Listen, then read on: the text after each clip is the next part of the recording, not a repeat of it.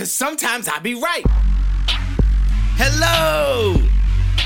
Welcome to the show!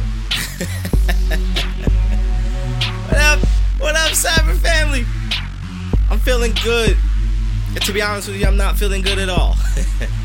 I'm sick, man. These kids, I'm telling you have kids, they go to school, preschool, daycare, wherever they go. If there's kids around, there's germs, they're sick. I went to a kid's birthday party also on Sunday, and when I tell you, man, every kid in there was coughing, gagging. Just, kids are the worst. But hey, listen. Enough of that. Not everyone that listens to this is a parent. So let's get to the nitty gritty. Look, so like I said, I got a cold. I'm not feeling the best. Trash Can Studios is especially cold. Winter has arrived in the Northeast. I'm freezing my tuchus off. So this is going to be short and sweet. I know. This is going to be a quick one. As we wind down to the end of the NFL season. That damn bird! Listen, I just want you guys to know, I don't like to cut out the reality of life, right? Like Trash Can Studios. You'll hear birds outside from time to time, right? Or in my case, every single time I try to record. I've been out here for like an hour, right? Working on some stuff, getting stuff ready, and no noise, no birds, no nothing. And then as soon as I hit record, here come the birds. I can't catch a break. So let's get right into it. Welcome back, Cyber family. If this is your first time joining us, welcome. This is Sometimes I Be Right. I am your host, John Farris, reporting live from Trash Can Studios. As always, joined by my co-host, Wally. Say what up, Wally.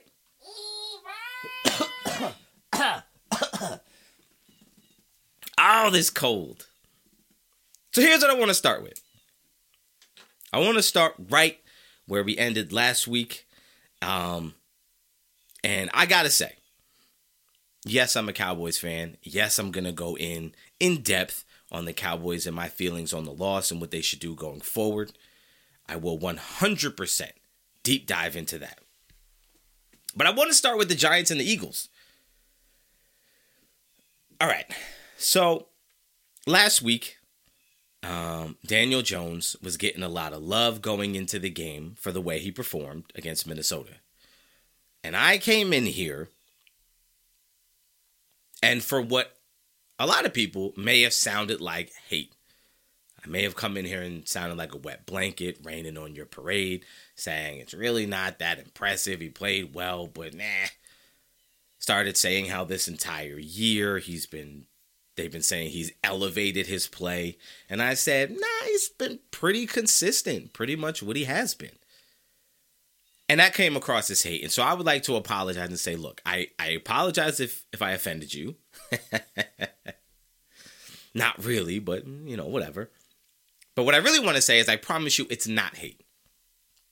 And I think sometimes when I'm going against the flow of sports traffic, it sometimes come across as me trying to poo-poo on somebody. I like Daniel Jones. I think Daniel Jones is a very solid player. I think you can make a real argument that given a good situation, he could be every bit as good, if not better, than Dak Prescott. But what I will say is he's not great. He's not above average. He's right in the middle of the road. If you were ranking quarterbacks, he'd fall somewhere between 15 and 20 in the league. I lied. 15 to 25. I'll let you argue me he's as high as the 15th best and as low as the 25th best, but that's probably the range he's going to stay in. Right in the middle of the road. Like, he's not terrible. He's not bad.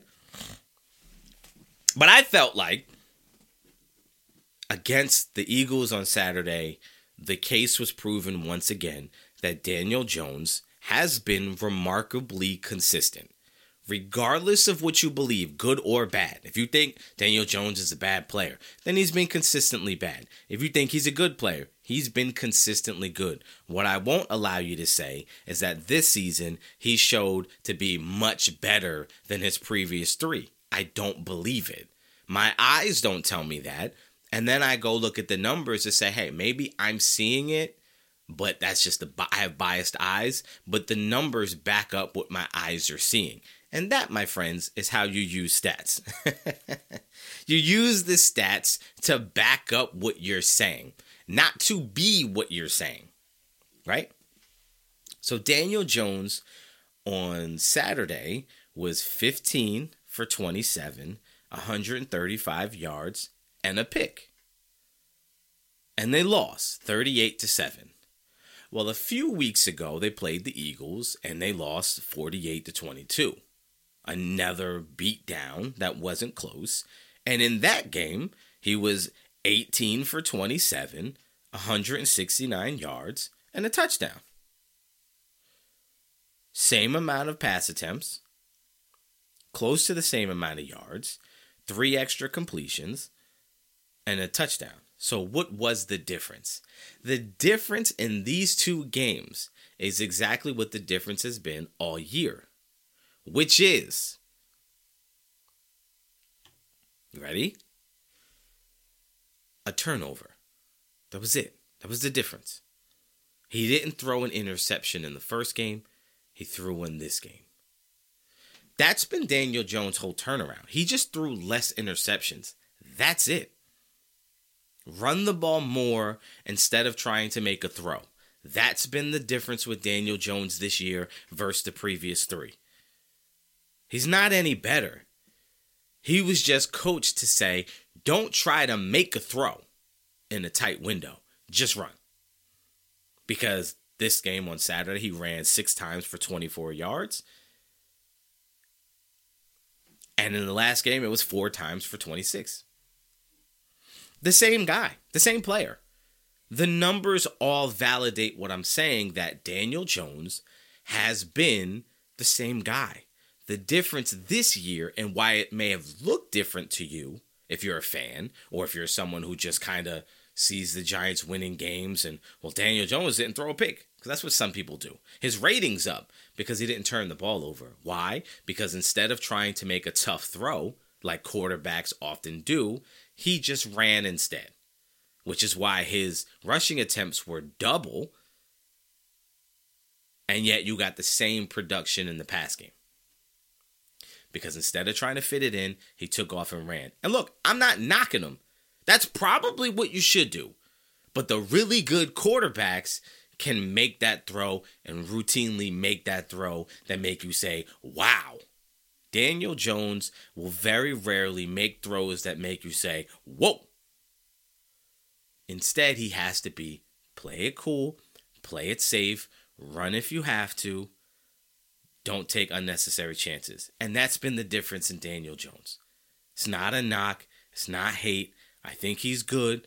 I think he's right in the middle of the road. You could do a lot worse. You could do a lot better. If you're stuck with Daniel Jones, there's worse options. You can win games with Daniel Jones. Every once in a while, he'll be able to win a game for you.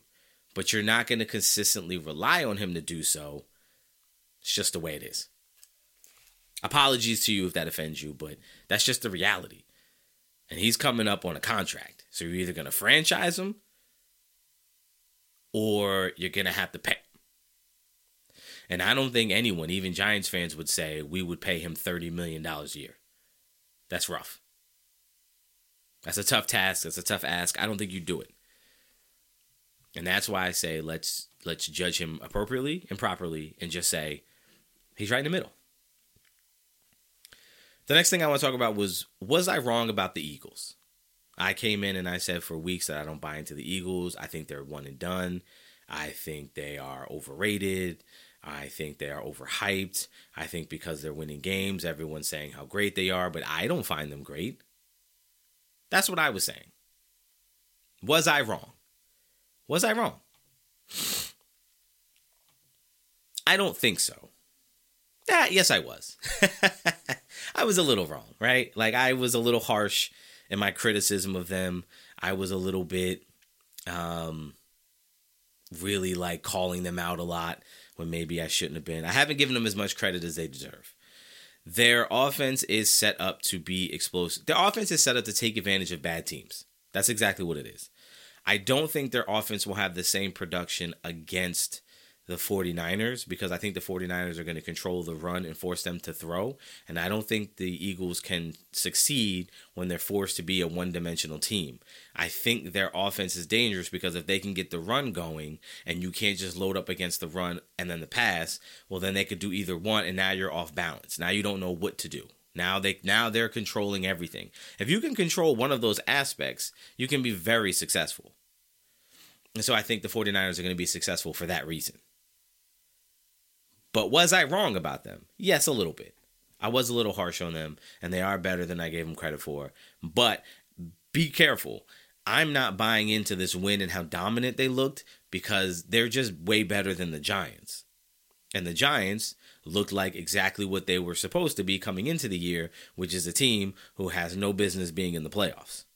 So if you're going to look at that win and judge the Eagles on that win and how well they looked in that game, come on, that's a Saturday night game at home in the playoffs, coming off of a bye week. Like, come on, you had all the advantages, and you're the better team. So no, I don't put a lot of stock into that win, but the team is good. They're a good team.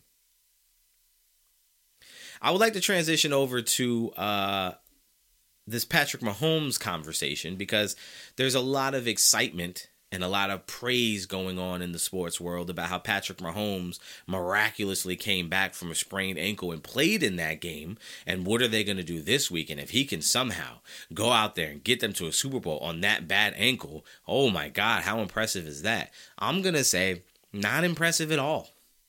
It's not. We've seen guys play with broken bones and fractured ribs and punctured lungs, and we've seen guys play through a bunch of injuries. And not to mention, we've seen quarterbacks play with gimpy ankles or a bad knee. We watched Phillip Rivers play in the playoff game with a torn ACL. Like, come on now, you have a sprained ankle. It's a pain issue. Deal with the pain. Like, I know that's harsh to say because I'm not out there playing and it's probably super painful and I probably couldn't play on it, but I'm weak. Like, hey, what are you going to do? I'm not a quarterback. I'm not considered the best quarterback in the NFL. I'm not playing for a Super Bowl. I'm not the guy that everyone's counting on, so I don't have to play. If any other quarterback in the NFL is playing this game on a bum ankle, there's not a quarterback in the league that would say, I'm going to sit this game out because I have a bum ankle. No, you go and you just gut it out and you do it. You tape it, you shoot it up with injections, you do whatever you got to do to get out on the field. That's what everybody would do. I just don't know why they're making a big deal about it like it's so unbelievable that he would be able to go. Like, stop it. In that same game, you got Joe Burrow, who in my opinion has solidified himself as the best quarterback in the NFL. I know, look, Patrick Mahomes might put up the flashier stats. Patrick Mahomes and Joe Burrow is we've seen this before, right? It's Peyton Manning and Tom Brady. Peyton Manning always had the better stats, the better numbers. But the better quarterback is Tom Brady. He's the guy that got it done when you needed him to get it done. The guy who was always cool, calm, and collective. The guy who you never looked at and said, in tough spots, we don't know what he's going to do. You know what he's going to do. And so Patrick Mahomes is going to put up all the great numbers, all the big gaudy numbers. Look at his numbers, MVPs, whatever you want to give him. But when you look at quarterback play, the way Joe Burrow plays quarterback is absolutely perfect. He can make all of the throws, and he does. He puts it in a great spot. His ball placement is fantastic. He doesn't get flustered in the pocket. He doesn't make wild, crazy decisions. He doesn't panic. He doesn't care how many times he gets sacked. I heard him in an interview say that sacks are an overrated stat. And he said, who cares about a third down sack? You just punt the ball away and you come back the next drive. So he's aware of the fact that if it's third down, I'm not going to try to make a crazy play. I'm not going to try to fit it in a tight window. I'm like, his IQ was just so elevated, and his ability to play, like he's confident and he's super arrogant when it comes to his ability to play. But you also know that he's preparing like crazy. You also know that he's not shortchanging practice, preparation, film study, nothing. Nothing. His confidence and his arrogance comes from his preparation. He's a guy his entire life who was not as physically gifted as some others, so he couldn't just rely on his physical gifts, similar to Tom Brady. I think Joe Burrow might be like the best quarterback that I've seen in my life. I know that's crazy, but for me, everything that I want in a quarterback, Joe Burrow is. I swear to you, I wish, I don't know how it could have happened, but I wish he could be on the Cowboys. I wish. I don't know what, I'd be willing to give up anything to get Joe Burrow on the Cowboys. I can't believe it. Unbelievable. Now look, I have a cold, so I'm not feeling the best. So me saying he's the best quarterback I've ever seen in my life, yes, that's an exaggeration. There's a lot of great quarterbacks I've seen. But I think when it's all said and done, I think Joe Burrow is going to have a couple Super Bowls. A couple. And I think Joe Burrow is going to be one of those guys that you look at and say, I don't think we realize, like, how good this guy was. And I fell in love with Joe Burrow in a spring game his first year at Ohio State. Like, that's when I was like, yo, that guy. And I didn't even know his name. So I just kept calling him, yo, number 10. I remember I went to a game at Rutgers, and he was like third string. And I remember watching the game and being like, yo, that guy, like, yo, 10 got to get in. Like, he's special. So, you know, it's just seeing it from the beginning and watching it progress. And even when he went to LSU and being like, nah, that guy's got it. And then he put it all together at LSU. And then they tried to look at him and say, well, is it just a 1 year thing? Because you said the guys who have 1 year spikes and he was going to be picked in the 6th round. He was a projected 6th round pick until he came back. Yeah, that's your mistake. That's your mistake. But that guy's got it. That guy's got it. That guy's the best in the NFL. By every metric you want to judge a quarterback on, he's got it. And when they win the Super Bowl this year, he'll have the Super Bowl title too. He'll match Mahomes in Super Bowl titles and appearances. And then what? What's the argument at that point? Stats? Well, he has stats too. So Joe Burrow's the best in the league. I think he's solidified it. I think win or lose this year, I think he is the best quarterback in the NFL. That's it. So from going from one draft prospect who elevated in his last year to another one who did not elevate in his last year and got picked last in the draft, let's talk about Brock Purdy. And I know that the entire NFL world is in love with Brock Purdy. I even said after the win that he outplayed Dak Prescott.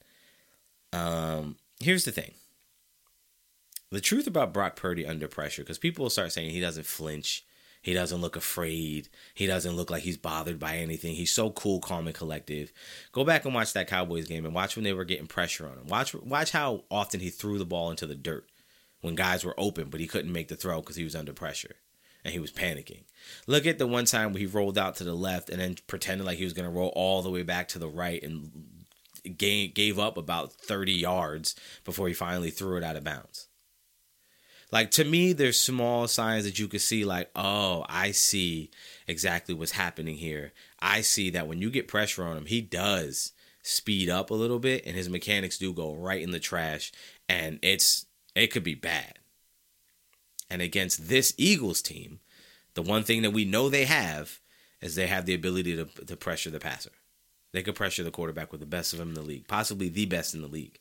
And I think they will get to Brock Purdy. I think they will sack him a few times, and I think they will make him look very bad, and I think he will make a couple mistakes because when he gets pressed or pressured, his mechanics fall apart, he falls apart slightly, and it's not as clean as you want it to be.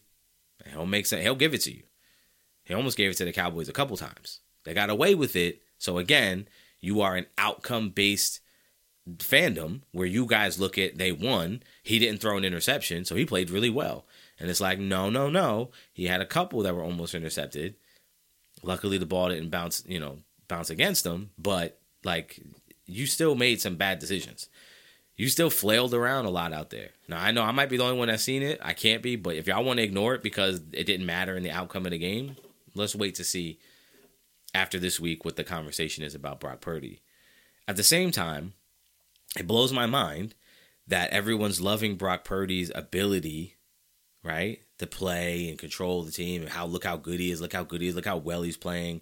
You got to keep him in there. You don't take him out. This guy wins the Super Bowl. That's your quarterback going forward. He's taking over the franchise. They say all of those things. At the same time, they acknowledge that he's being protected.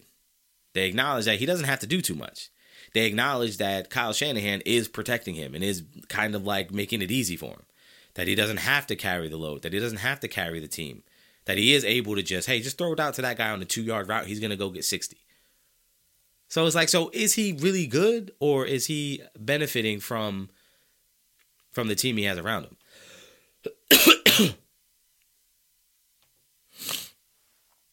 I would say that the reality and the truth is somewhere in the middle.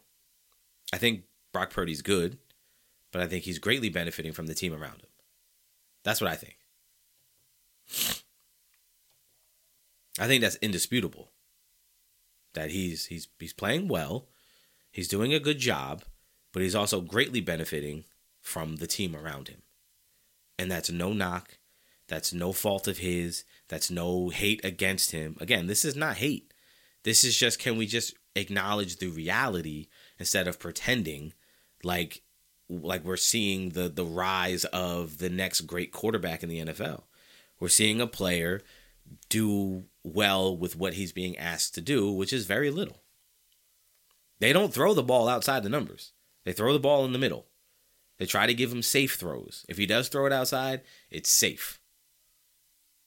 He's not being asked to make all of the throws. He's not being asked to carry anything. He's not being asked to be the catalyst. He's being asked, don't screw it up. Don't turn the ball over. Don't put us in bad spots. Just take the easy throw. If it's not there, throw it away. Don't worry about it. So it's odd to me that you can acknowledge he's really good, but also he's really not asked to do much. So then how is he proving to you that he's really good? And haven't we seen this before? A young quarterback comes in, plays really well, and you think we're going to go forward with this guy, and then it kind of backfires? Anyone heard of Dak Prescott? Hello?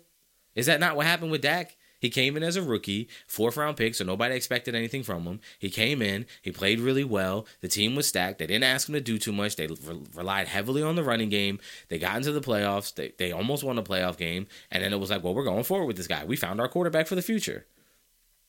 And then the longer you go forward with him, you start realizing, oh, wait a second.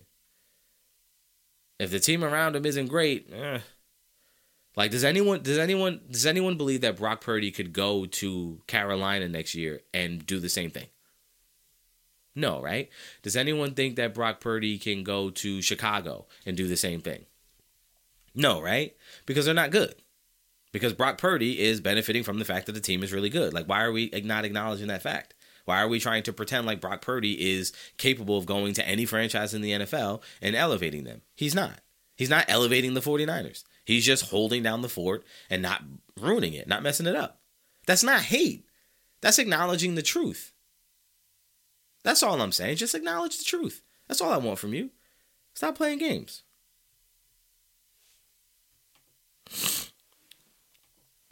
So as I said, this is going to be short and sweet.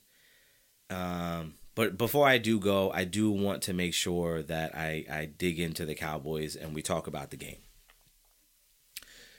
This loss disappointed me greatly.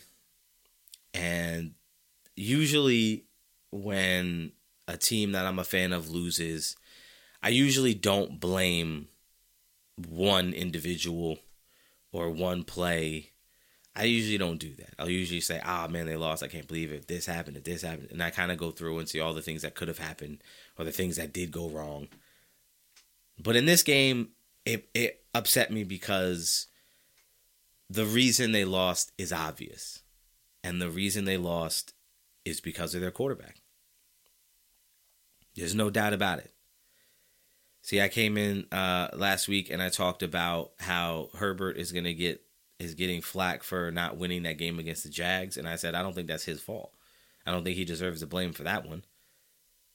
But this one was right in your lap. It was in your lap. You can win the game. The deep throw he made to CeeDee Lamb, where CeeDee Lamb had to reach back and catch it, and made a great catch. If that ball is delivered on time, CeeDee Lamb scores a touchdown. You now take the lead. The throw he threw to Gallup, who was going from the right to left on a post across the field, he threw it behind him, like not even close. If he throws that ball on time and out in front of Gallup, at the very worst, you get a big completion. It was like a 45, 50-yard completion. At the very best, if you deliver it on time and out in front, that's a touchdown. Again, tie the game or take the lead. If you don't throw 2 interceptions and give them short fields, you don't give up those 6 points. Because the Cowboys' defense on both your interceptions gave up 3-point field goals. The defense did everything you could ask them to do. Look at the numbers. Look at what they gave up to Deebo Samuel. Look at what they gave up to McCaffrey. And you can say, oh, but look at what Kittle did. Yeah, look what he did. And you scored a grand total of 19 points. 19. Like, what more could you ask for? You scored 12 points? 12? No. So in my mind, I'm done with Dak Prescott. Dak Prescott has been overvalued from the beginning. So his problem right now is inconsistency. He can have a game like he had in Tampa where he looks great. Looks like he's putting it all together. Looks like he's about to go on one of those magical playoff runs that some quarterbacks have in their career. And then he comes back the very next week and looks terrible. And if you go back to his pre-draft scouting report, the biggest thing about him was inconsistent and flashes.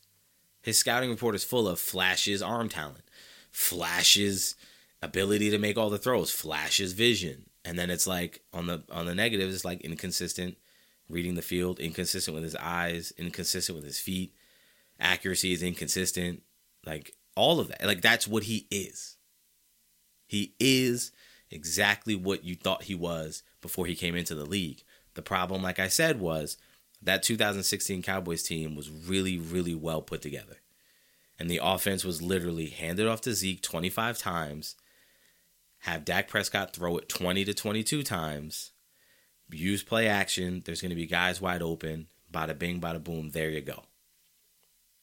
Now, we shouldn't be surprised because they tried to put it all on Dak a few years ago, remember? When they got rid of Dez Bryant, they said, we don't need a number one elite receiver. We have Dak. We can have Dak and a bunch of 2s and 3s, and he can elevate them. And it was awful. And he couldn't elevate them. So they went out and they traded a first-round pick for Amari Cooper. And then once Amari Cooper came in, Dak Prescott started to look a lot better, didn't he? Because Dak Prescott's not good enough to elevate anybody. He's not good enough to elevate anybody. That's not who he is. That's not who he's ever been. That's not who he is.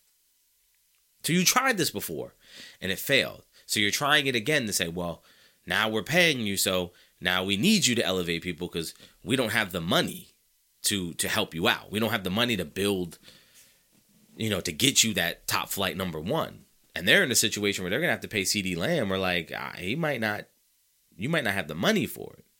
He might price himself out of your range because you got Dak. And Dak is supposed to be able to elevate, kind of like Patrick Mahomes did when you said, we can get rid of Cheetah because we got Mahomes.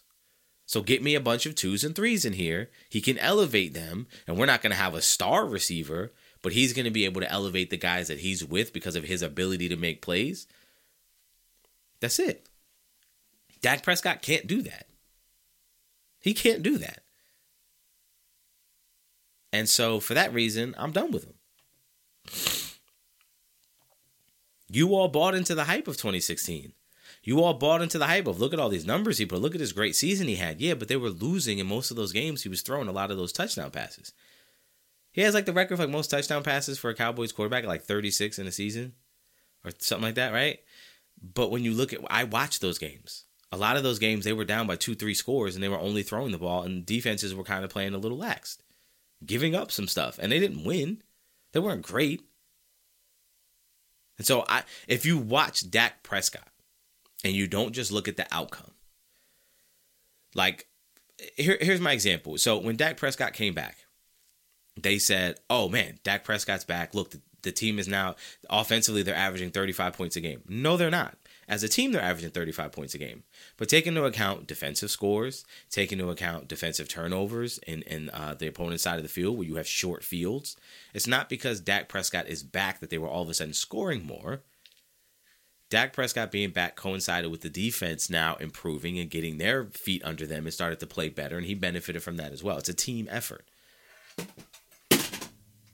We can't only... What just fell? We can't only try to highlight Dak and say that Dak is the reason for everything. Because the team goes as well as the running game goes. Look at his career. We have 7 years now.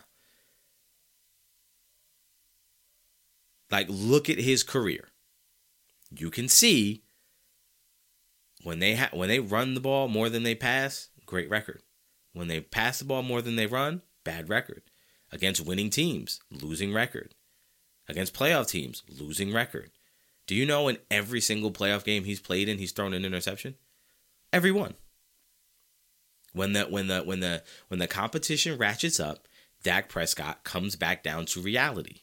Because what you have is when you're going against bad teams, you have the opportunity to look really good. So if you're a good quarterback going against a bad team, you're going to look like a great quarterback. But when you're a good quarterback going against a great defense, you're going to look like a bad quarterback. Like, that's like the scale, right? Like, you can't look great against those teams because you don't have the ability to look great against those teams. You are what you are.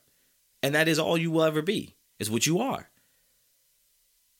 And Dak Prescott is what he is. We see what he is. We know what he is. As a fan of the Cowboys, if you still sit here and say, I believe Dak Prescott can win us a championship, you're out of your mind. Why can he win you a championship? Could he get there? Sure. The only chance you have is to build up the rest of this roster around him, give him the best offensive line, the best running back, the best receivers, the best defense, and then sure, he could probably do some things. If you put him in San Francisco, he could do some things because everything around him is perfect and you don't need him to do the things. So he can get you a throw here or there when you need it. Like if you have that team, yeah, he could do what Brock Purdy's doing, sure. But now imagine if you ask Brock Purdy to do what you're asking Dak to do. You wouldn't believe that he could do it either.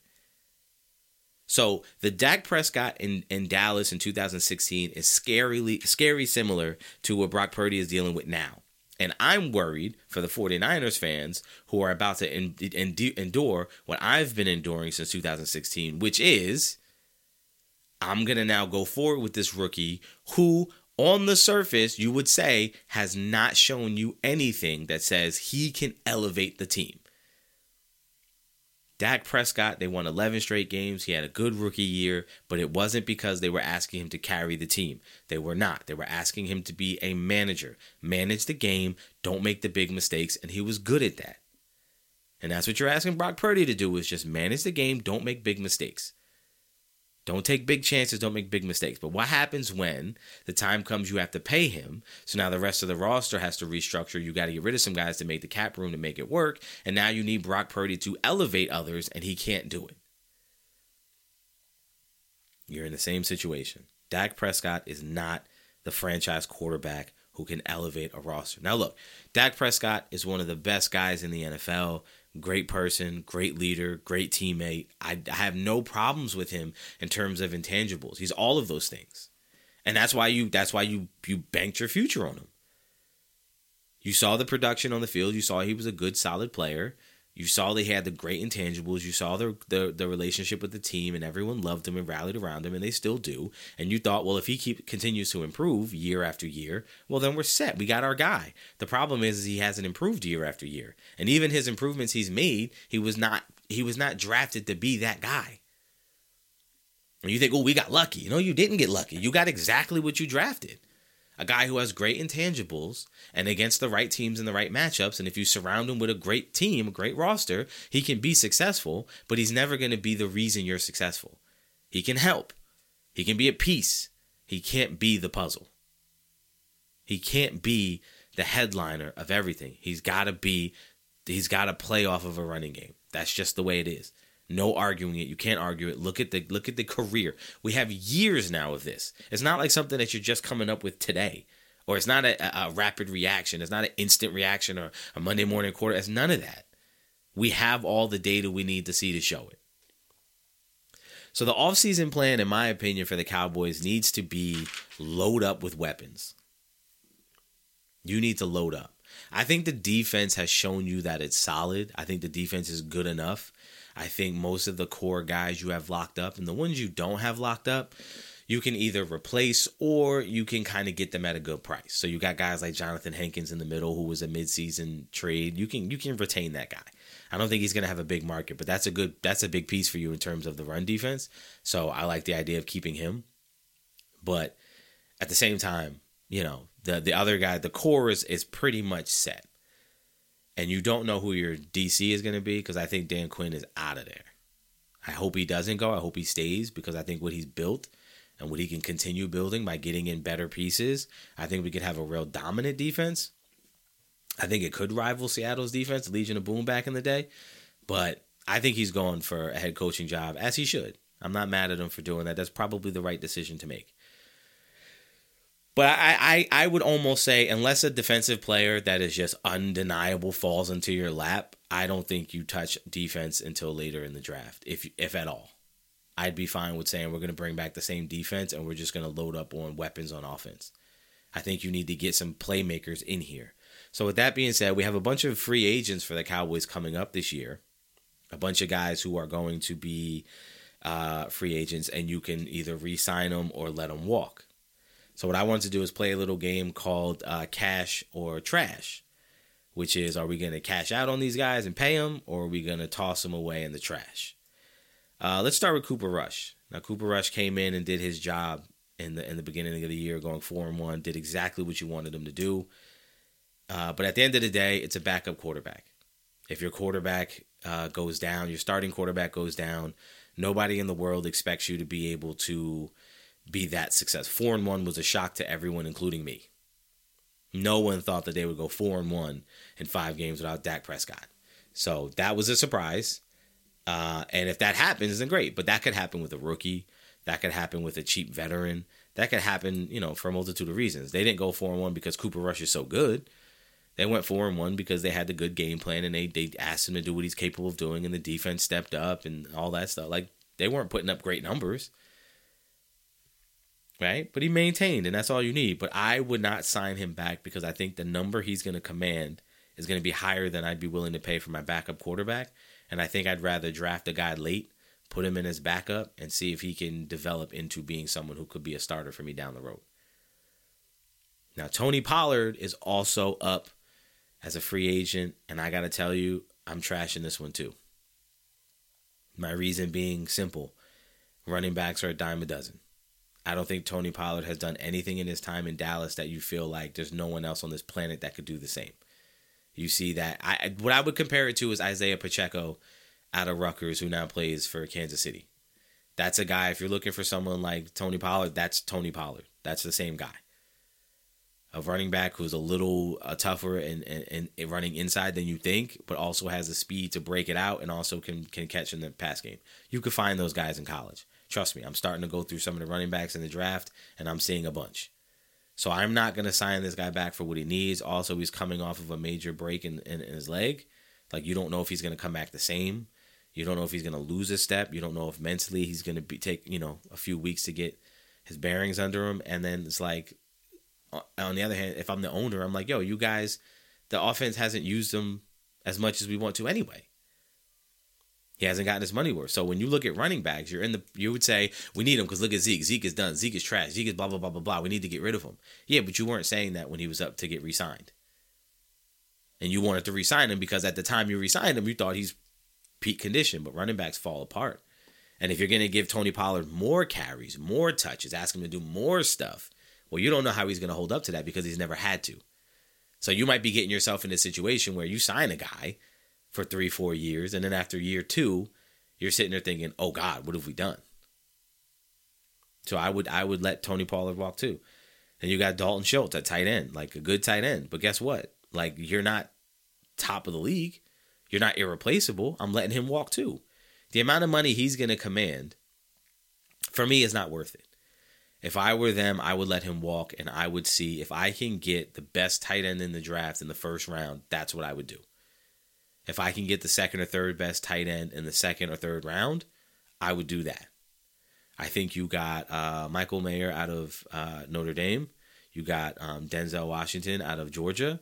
You've got Dalton Kincaid out of Utah. Those are like the top three to me as of right now. I haven't watched everybody yet, but as of right now, those would be like my top three. If I can get any one of them at any point in the first 3 rounds, I'm doing it, and I feel like all 3 of them would be better than Dalton Schultz, or at the very least would be able to give you the same level of production. So now I'm like, all right, so I can save money by drafting a guy in the draft and spend a little less money, because Dalton Schultz is probably going to bring in at least $6-7 million a year, right? You would think. That sounds reasonable. And someone else is probably going to want to sign him because he's a athletic tight end. He can make plays out in the pass game. I know Dak loves him and Dak likes to throw it to him, but look, if you had somebody better, it would be better. You got Noah Brown, who's up. He played a lot this year. He was forced into it with Gallup being out. He was like basically your number 2 for a while. I think I re-signed him because I think he's going to be really cheap, and I think he also plays special teams, so that's a valuable asset to have, a guy that can do multiple different things for you, fill multiple positions. He's been there for a while. He does have a good rapport with Dak, and if you need a 4th receiver, he's there. If you need him to step in for a game or 2, he can do a decent job for you. So I would re-sign him. But at the right price. I wouldn't sign him for much. I would probably try to pay him less than I have been paying him. But that's a guy that I would bring back. Terrence Steele on the offensive line, I'd absolutely bring him back.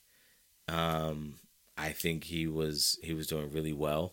I would bring him back, but I would also look at drafting someone later in the draft to see if maybe we can develop someone to kind of do exactly what he did. But he's still young. I believe he's only like 25 or 26. And when he was in there, he was playing really well. And if you compare him, right, with Tyler Smith, like, then you're looking at it like, hey, man, like, that's a good pairing. 2 young guys on the anchors on the outsides. I like that. I would re-sign him for the right price. He would be somewhat of a priority for me. You got Connor McGovern at guard. For the right price, I would re-sign him, but if it gets too high, I would say, look, we can go draft a guard, or we could find a guy that could come in and be solid at guard. Like, Connor McGovern isn't irreplaceable. Like, he's probably the weak link on the offensive line. So if you needed to replace that, if you have Smith next to him, you can kind of work around having a less than stellar guard, which is probably what he is anyway. Leighton Vander Esch, a linebacker, I'd let him walk. Simply because I think his injury history is concerning. I think his neck problems is concerning. I think you could pencil him in for missing time every year. I think that's just going to happen. And when he is out there, he has moments where he flashes that he's really good, and then there's moments where it's like, hey, he's okay. So I think if that's the case, if there's anything you should know by what I'm saying now, it is, if I can get better, if there's a potential to get better, I'm going to go try to get better. I'm not going to overspend to stay where I'm at.